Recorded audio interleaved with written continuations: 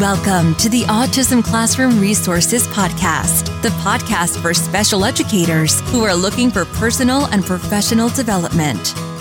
I'm your host, Dr. Christine Reeve. For more than 20 years, I've worn lots of hats in special education, but my real love is helping special educators like you.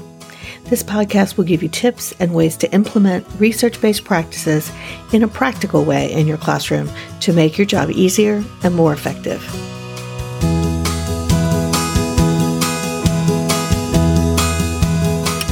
Welcome back to the Autism Classroom Resources Podcast. I am Chris Reeve, and we are talking about the classroom core. Now, when I say core, I do not mean the core standards or even the core curriculum. I mean the core of your classroom, the classroom organization that results in effective intervention. And so last week, I talked about what the core is and the elements that make it up. Today, I want to hone in a little bit more on what classroom systems do you want to make sure that you have to reduce stress, to keep your students engaged, and to make your classroom run automatically. So I'm going to focus on what those systems are. I'll refer you to some episodes that I've done that have more details about some of them. And we have courses and workshops and quick wins about all of these strategies in the Special Educator Academy. So it's a really great place to get kind of the how-to if this is something that you feel really needs a tune-up in your classroom. So let me talk for just a minute about what systems are. Systems are any type of structure that you have put in place for tasks to be done so that you don't have to really think about what you're doing anymore. A good example is when I am creating a podcast for the Special Educator Academy, I have a checklist that I use that says, outline, research, make your notes, record the podcast. And then I hand that off to an assistant who has her own checklist of the different pieces of editing the podcast and posting it for the group. So when you have a checklist is a kind of system. You're setting yourself up where I don't need to worry about remembering the steps. I can focus on what I'm doing because I know I won't miss a step because I'm checking it against the checklist. So a checklist is one kind. You can also have a system that sets you up for success to make it more likely that you'll follow through on a New Year's resolution. So, if you've made a resolution that you're going to have your lesson plans done 2 weeks in advance, the question then becomes, what system are you putting in place to make that happen? Because just like with our students, hoping is not the same as actual change in behavior. So we can't just say we're going to do it and have it magically happen, or it would have not been a New Year's resolution. We want to think about what can we do to help ourselves meet that goal. What supports do we need and what structure do we need around that task so that we can focus on getting the task done? And I'll talk about that in just a minute.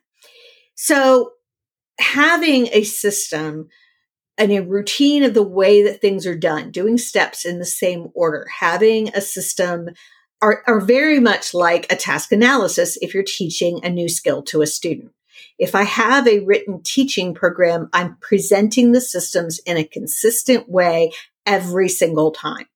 And because of that, his learning is much faster because he's not getting different messages from different instructors or different days have different steps. He's getting the same steps each time because we're following a written task analysis. A task analysis is kind of a system that we use in instruction. It's steps that tell us what we're teaching. Teaching programs are as well. And we'll be talking about those in future episodes when we talk about the core and instruction. So I always believe that your systems have to start with knowing who your students are. That's where our classroom structure begins. That's how we decide what our schedule will be. It's how we decide what our physical space looks like. It helps us decide how we're going to manage our classroom staff.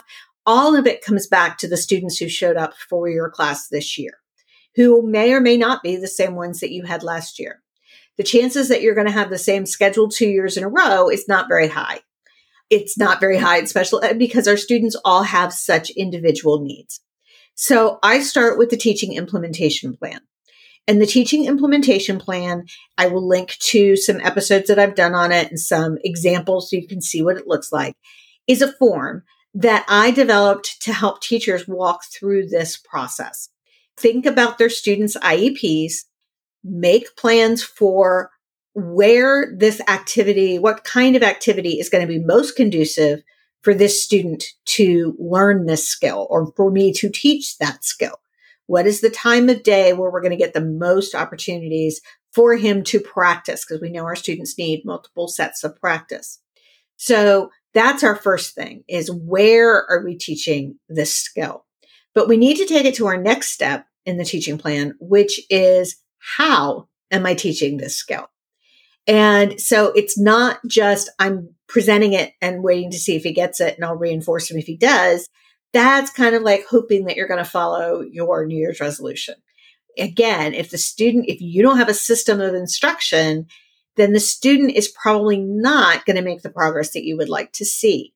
So we want to make sure that we've thought through, are we going to use a picture exchange communication skills, a PEC system to teach requesting? Or are we going to use regular reviews of after action reports and social autopsies for a student who has behavior problems that are related to social deficits?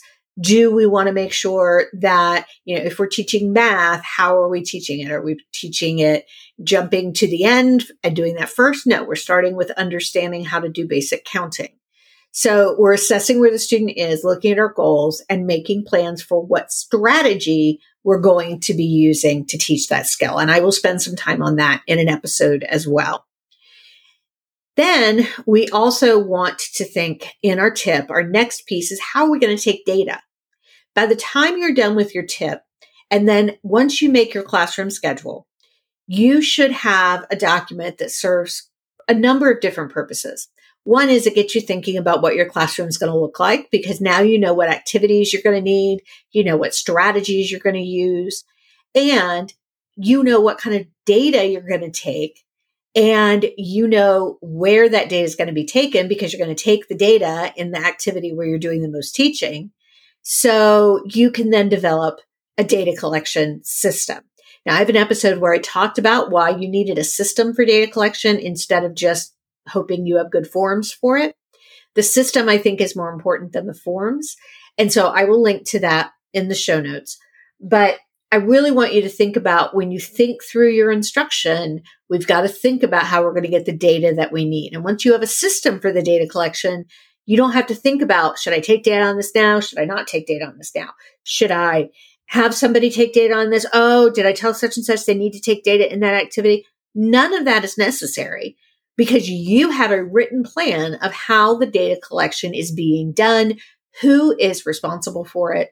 Who is responsible for it? It's going to be put into our zoning plan.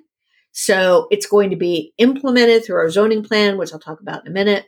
And then we also have to know, are we teaching this skill with the idea that it can be used in other activities?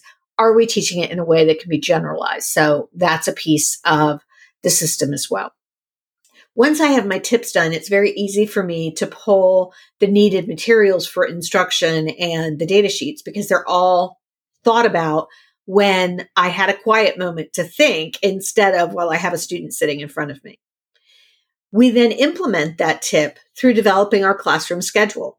Our tips tell us what kinds of activities we need in our classroom schedule. So then that helps us figure out what that schedule needs to be. We want to make sure that our classroom schedule is very tight, so that we make sure that our students don't have a lot of downtime. Because I talked last week about the fact that one of the beauties of the core system is that you're really taking advantage of the magic of engagement. Because if you lose your students' engagement, it's 100 times harder to get it back. I think that increases every time I tell that. I think it was 5 times. Now it's 100 times. It doesn't really matter. What matters is keeping kids engaged is a whole lot easier than re-engaging them. And you get a lot less behavior problem and a lot more learning. So we want to make sure that our classroom schedule moves quickly. It's routine. Everybody knows what it is. It's easy to understand. And there's not a lot of downtime between activities. We then want to make sure that that happens, that all these things get implemented. Our data collection system, our instructional system, our schedule all get implemented by the staff, because chances are good that you're not the only person in the room. If you're a resource teacher, you might be. But even then, you probably have paras supporting your students in other places. So we've really got to figure out how to make this team work together without the teacher having to tell every single one what to do at what time. Because the more that we do that, the less time we're focused on teaching the students and the more time that we have students who aren't engaged. So that is a zoning plan. A zoning plan, which I've talked about for years, is more than a classroom schedule. The classroom schedule says you're going to be with Bobby and Susie in independent work. That's where you're going to be during this time of day. That's a schedule. A zoning plan is how are you implementing your staff across the day? Does it make sense for them to always be with those two kids? Or does it make sense for them to be in an area and have students travel to them and then off to another area with another staff member supervising them? In addition, it has a lot more detail in it. So a zoning plan should tell everybody all the different things that need to be done during the day. Who's cleaning up the art table so that you can have lunch at it later? Who is making sure snack is set up before you come in from recess? Who is, making sure that morning meeting is ready to go before the students arrive in the group activity? Because all the time that you spend doing that you didn't plan for is time the students aren't engaged. So you want to make sure that you know what needs to be done, but also that your staff knows what needs to be done. 4 people don't need to clean the table. 1 person needs to clean the table. 3 people need to be working with students doing something else. You want it to be specific and detailed, because the more things you put in that zoning plan, the fewer things you have to have racing around your head while you're trying to run the classroom. And the fewer things you have racing around your head and the fewer decisions that you have to make while you're standing with a student that you're holding on to so he doesn't run away, the more calm it's going to be, the less stressful it's going to be. That's how we avoid getting so much decision fatigue. That's how we make sure that our classroom gets that higher level of engagement. And that's how we avoid those crises that kept popping up when we didn't have those pieces. So the zoning plan, you want to have it be detailed. It does take a while to get used to all of this. It takes a while to get used to the physical environment and the visuals as well, because we're just not used to them. It's a new schedule this year. If you tweaked your schedule, it will take some time to get used to it. But once everyone's used to it, then it goes to the back of their mind and they can focus their mind on what's in front of them, which is the student. Another thing we want to make sure that we have, again, because we have to be communicating effectively to our staff, especially, are our lesson plans. So we want to make sure we have a system in place for doing our lesson plans. Maybe it's having an accountability partner. Maybe it's batching, doing 2 weeks of lesson plans at a time. Maybe it's making sure you've got a strong form that you've set up and needs just a little bit of tweaking. And I will do an episode about lesson planning, and I will share with you the templates that I use, which don't require a whole lot of time, but they do assure that the staff knows what the lesson is and what their role is, what they need to be doing so that they can follow it through without you having to tell them. You want to make sure you've got those systems of data collection that I talked about. You want to make sure you have the systems for data analysis, because data we just collect and put in a notebook doesn't do us any good.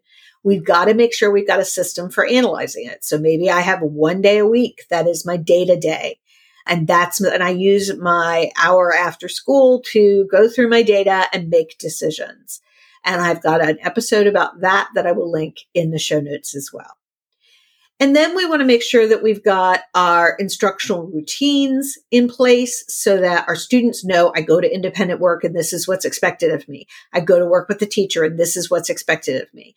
And you know from your lesson plan what you're teaching, from your tip what you're teaching, and you've got the materials that you need in your area to immediately jump in and teach.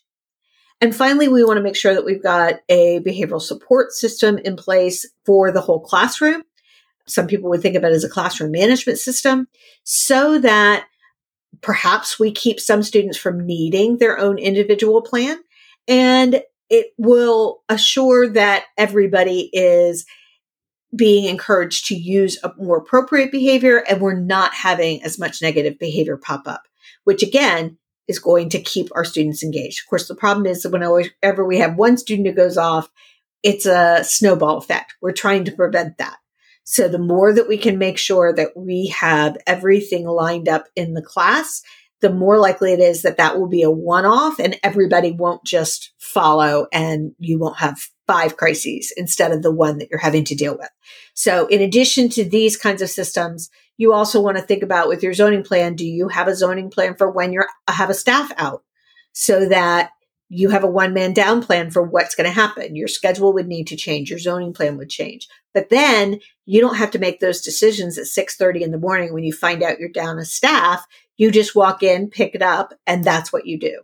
So you're trying to make a lot of these decisions when you aren't stressed, when you aren't working with the student, so that they become routine, so that you just automatically do it. So you automatically analyze your data every Thursday. And then, and when it's time for progress reports, there you go. You've got all of your information to develop your progress reports from that. No more all-nighter.